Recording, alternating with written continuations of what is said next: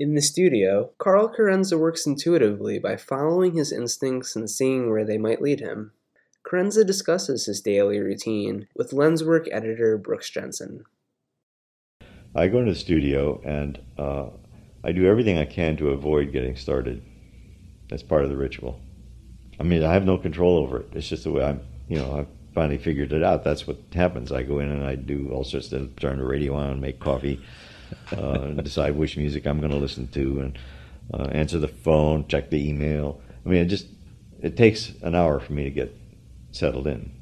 And then I literally go to my table, which is just covered with stuff.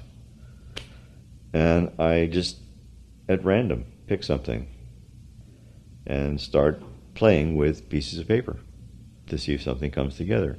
More often than not, I mean, I keep throwing these things away and throwing them away and starting over and starting over and starting over, and then I get something I think is going to begin to work, and then I start, as I said to you earlier, make an exposure, change the lights, change the configuration, and keep doing that, making prints, laying them out on the table, watching them develop in terms of what the picture is, and keep responding to what I'm seeing as to what I should do next.